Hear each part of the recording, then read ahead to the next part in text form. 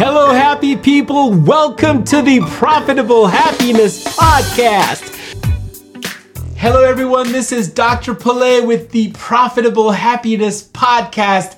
And today it is my pleasure to introduce you to Kris Hughes, a fellow Austinite who is also a business coach here in Austin. And I'm very excited because, Kris is an expert on LinkedIn, but he's also an expert on the mindset and holistic approach to business development.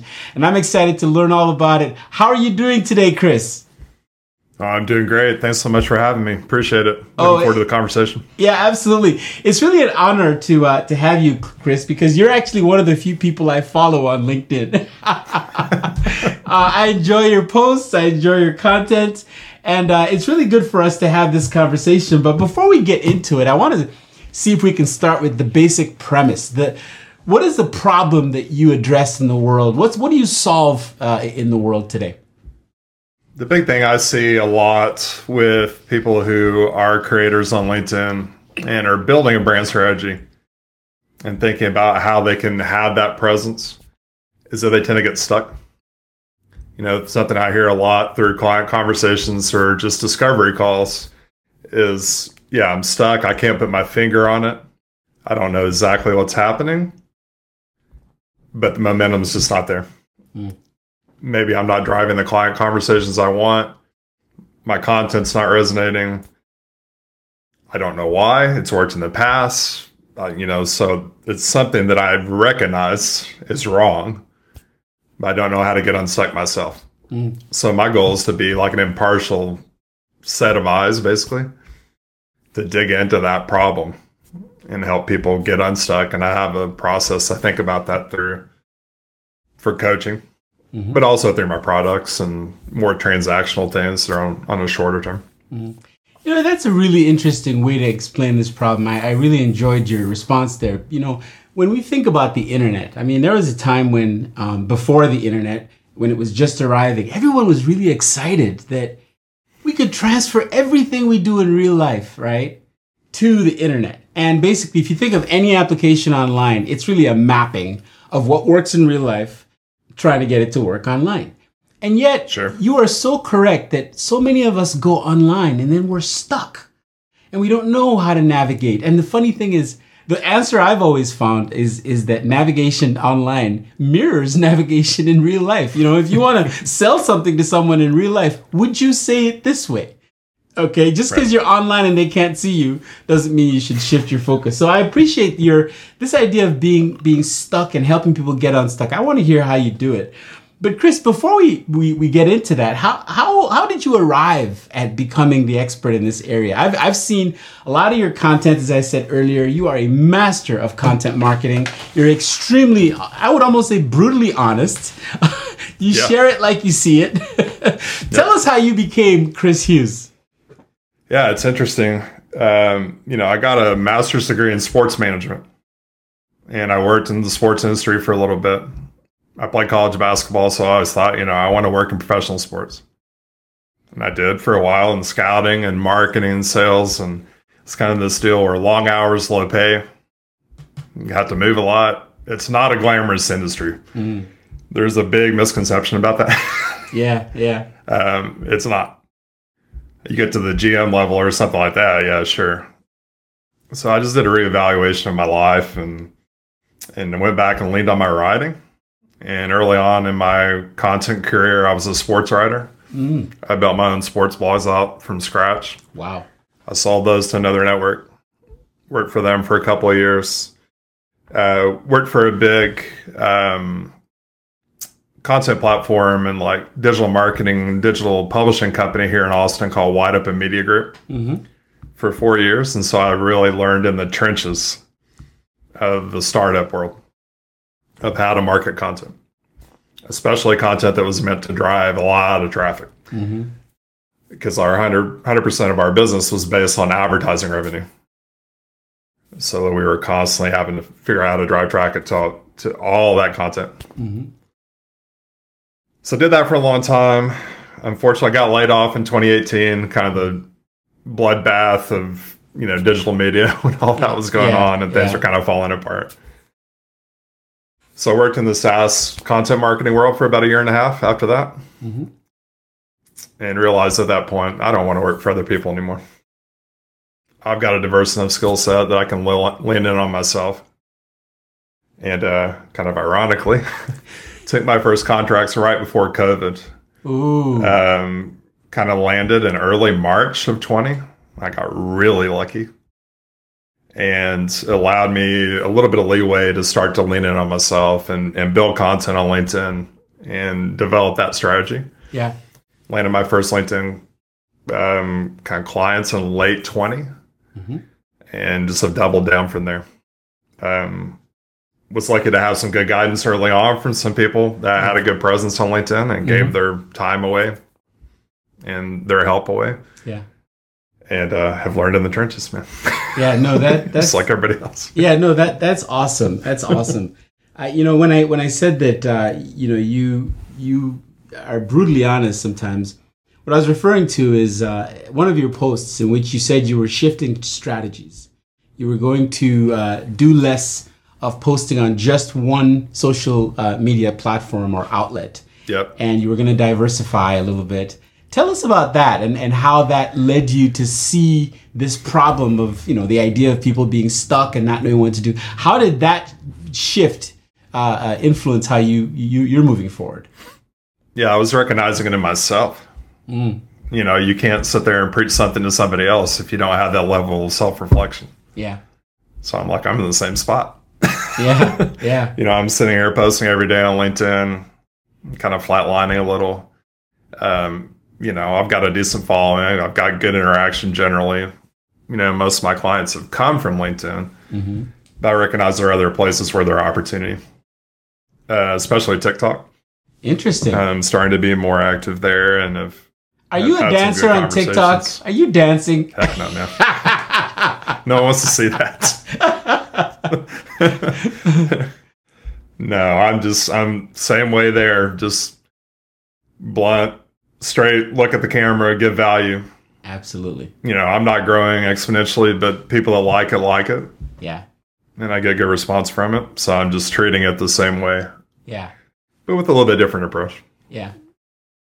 Well, I'm not on TikTok, but I can tell you that on LinkedIn, you have one follower here. I definitely check out your stuff whenever I see it. Appreciate that. I do believe that your stuff gets to the heart of what marketing is all about, which is changing people's lives. It can't always feel like you're trying to sell me something. Right. And I think you and I agree on that. It has to be educational, engaging, supportive, and so on and so forth.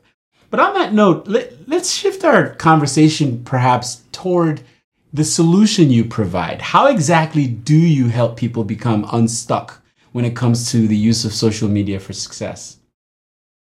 Well, I look at things in a couple different ways, and in terms of like revenue and how I built my business. I've got recurring revenue where I'm doing LinkedIn ghostwriting for people, mm-hmm. where they straight up don't have the time to create their own content. So I do that on their behalf. And then I have like fractional revenue where I'm doing like editorial work or, people bring their content to me and just want me to look at it and evaluate it, mm-hmm. give my impressions. And then, I have like more transactional work, mm-hmm. like power hours or LinkedIn profile audits. It's where people can book an audit. And in 45 minutes, I'll look at their profile and say, you need to fix A, B, C, D, E. Because these are problems and, a big reason why you're not getting the traction you deserve, mm-hmm. and things to think about. And then I go into my coaching, which is more set on like a 6-week period, where we go through ideal client persona, competitive analysis, which is big one. I think people let that leave out. Yeah. Don't think about their competition or how they're separate. Yeah. And that provides a big content gap if you think about it the right way. Mm-hmm.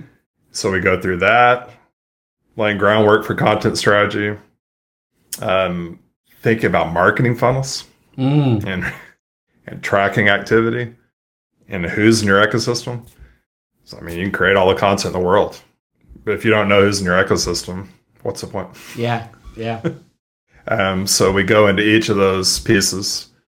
My goal is for people to come on the backside with a more clarity about their persona, their competition, content strategy that they can work off of, who's in their ecosystem, how to automate a lot of processes, tie the pieces together, and just make their lives simpler.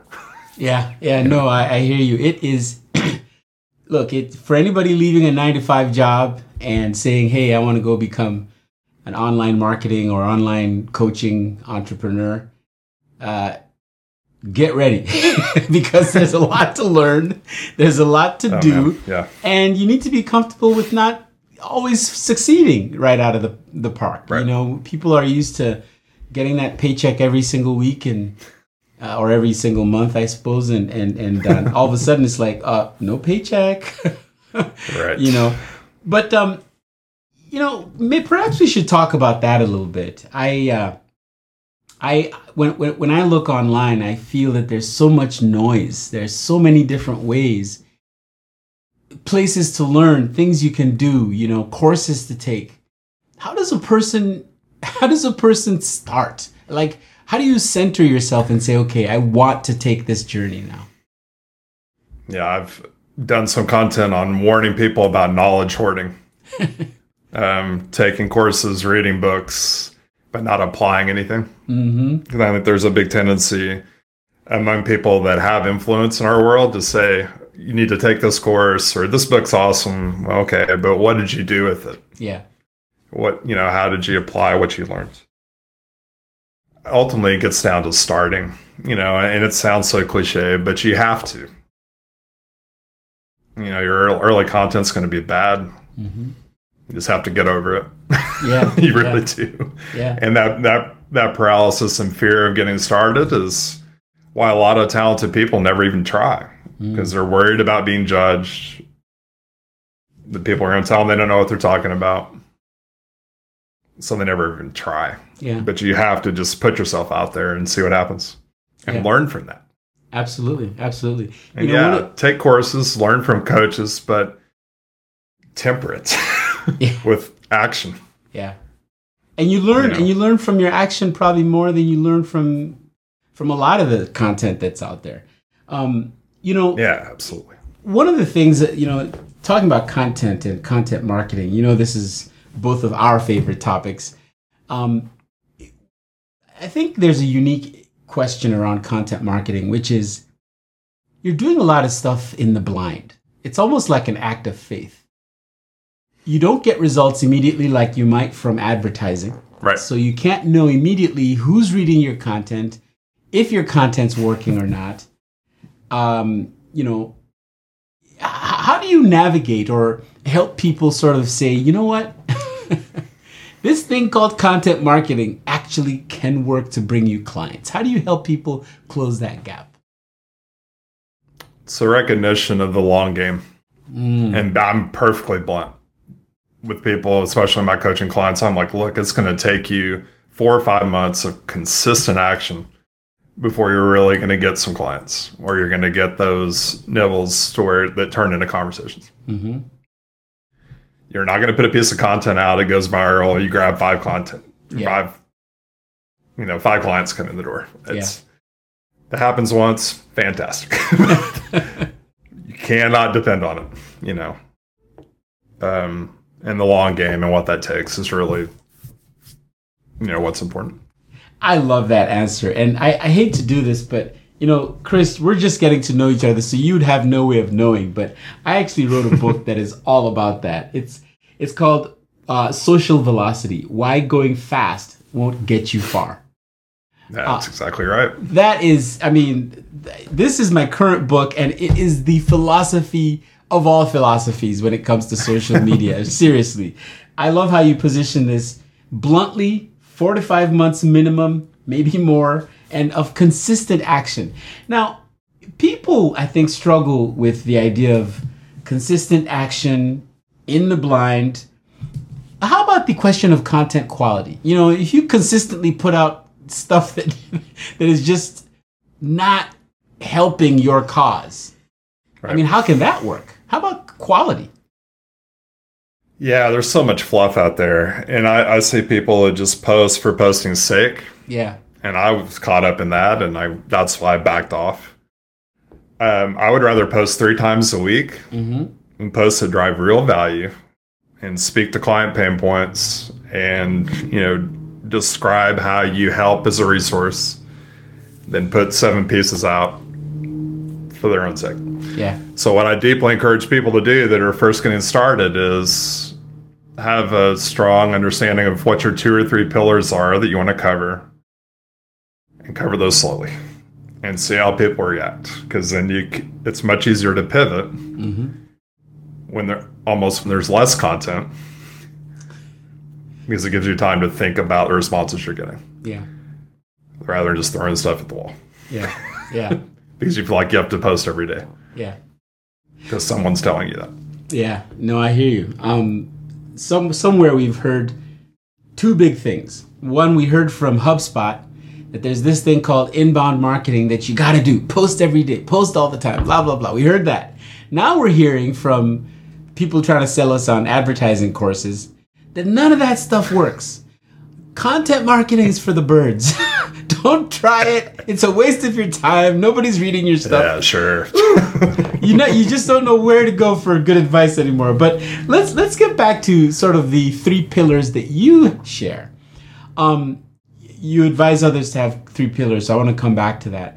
What are your top 3 pillars that you see as important for your business? Yeah, how people get unstuck. I speak to that over and over again, and the value of self-reflection and moving slowly, and what that means for your content strategy. That's a big one. The second one is speaking your client's voice, your ideal client's voice, not using the language that you like, but using the words that they say. And that comes through conversation. Having coffee chats, connection calls, whatever you want to call those, recording those, transcribing them if you have to, see what the actual words are that they're using. Because when you parrot those words back, it's much easier to build a connection. Yeah. And have them see you as a potential resource. And then finally, diversification of income. If you're going to be a solopreneur, you absolutely cannot lean on one thing. If you do, you're crazy, in my opinion. I have my coaching. I have fractional projects that I do through an agency. I have these little one-off things that drive me $1,000 or $2,000 a month. I'm not going to lean on one thing, because when you do in that scenario and you lose one client, it's catastrophic. Yeah. And then you lose confidence in yourself. You think, I can't do this. Yeah. You back away. You start looking for jobs. I hear you. In reality, you just need the diversification.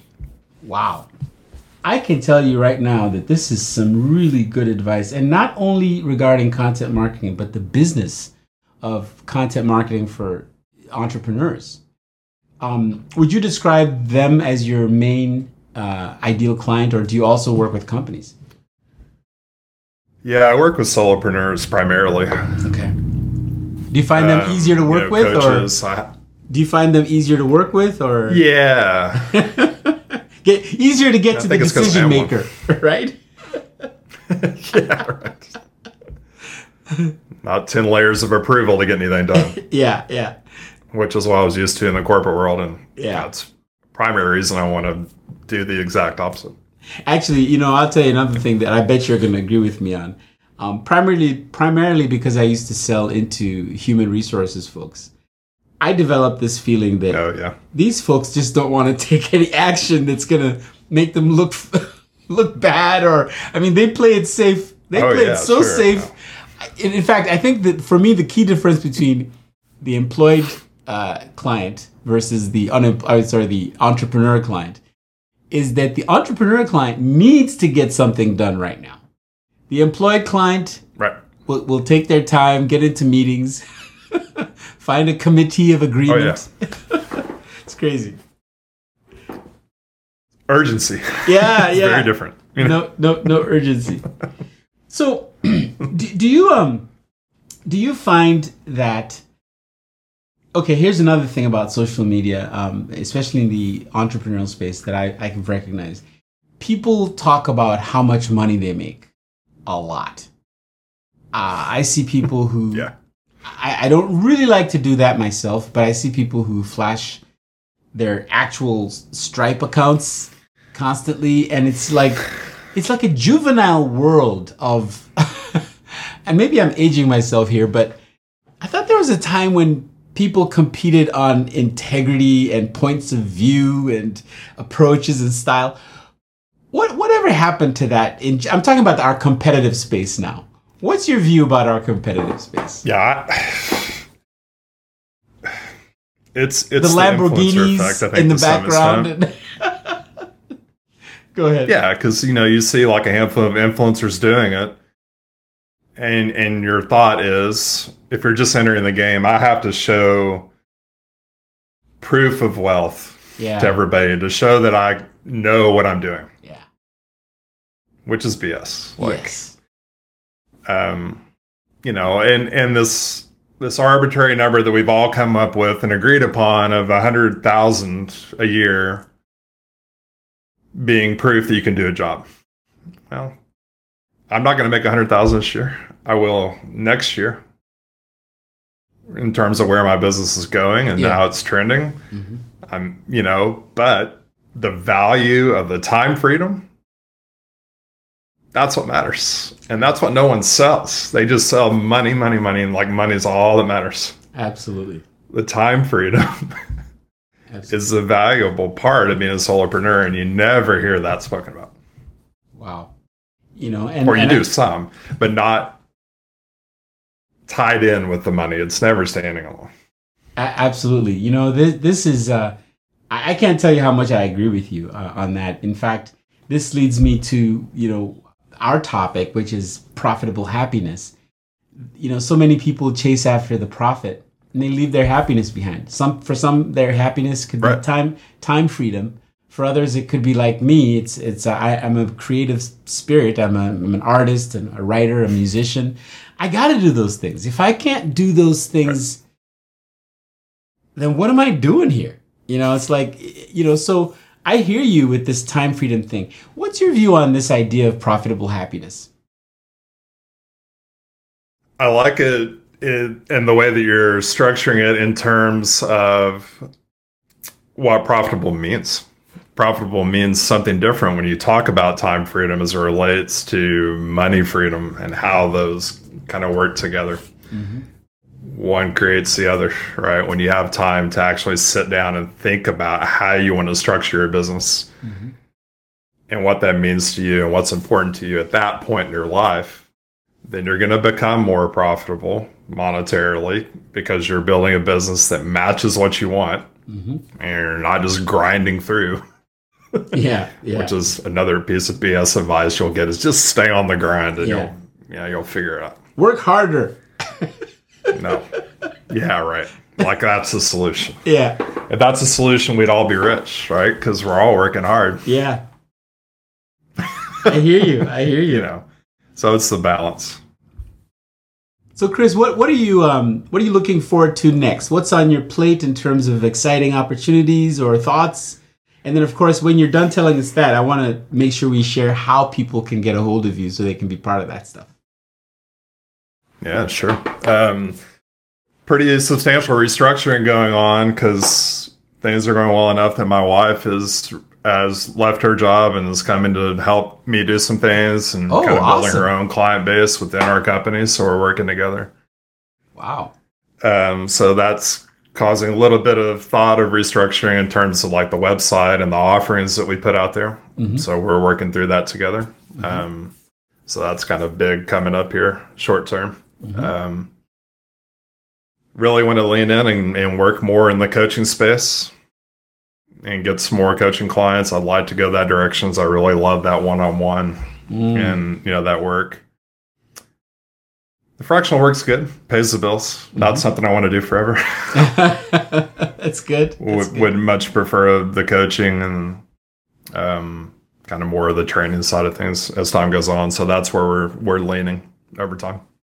That's awesome. How can people get a hold of you if they want to learn more, possibly become one of your one-on-one clients? Yeah, of course. LinkedIn's the best right now. Easiest place to reach out. Okay. Just DM me there. Or email me at Kris@zanateventures.com, which is ZANATE ventures.com. Okay. And Zanate is Spanish for grackle. Yeah, I was about to say, what is that? We see a lot of grackles around. Yeah. What's a grackle? You got to educate me here. The grackles are, being in Austin, they're really annoying blackbirds that are all over the place. Oh. That are really opportunistic and kind of getting food, and they're really loud. And I just identify with that, just the scrappiness and the opportunistic nature of how they kind of operate. And just something that's my LLC, and everything else is tied to that. So interesting. So Zanate Ventures. I'm going to look up that Zanate word. I like that. So, I really appreciate you stopping by to chat with us, and I look forward to continuing to follow your content and your straight to the point approach to content marketing. Very refreshing. Thank you so much for hanging out with us, Kris. No, thank you. Enjoyed it. Let's stay in touch. Thank you. All right. Thank you. Thanks for tuning in to the Profitable Happiness Podcast. For more episodes, visit drpele.com. And remember, get happy first and success will follow.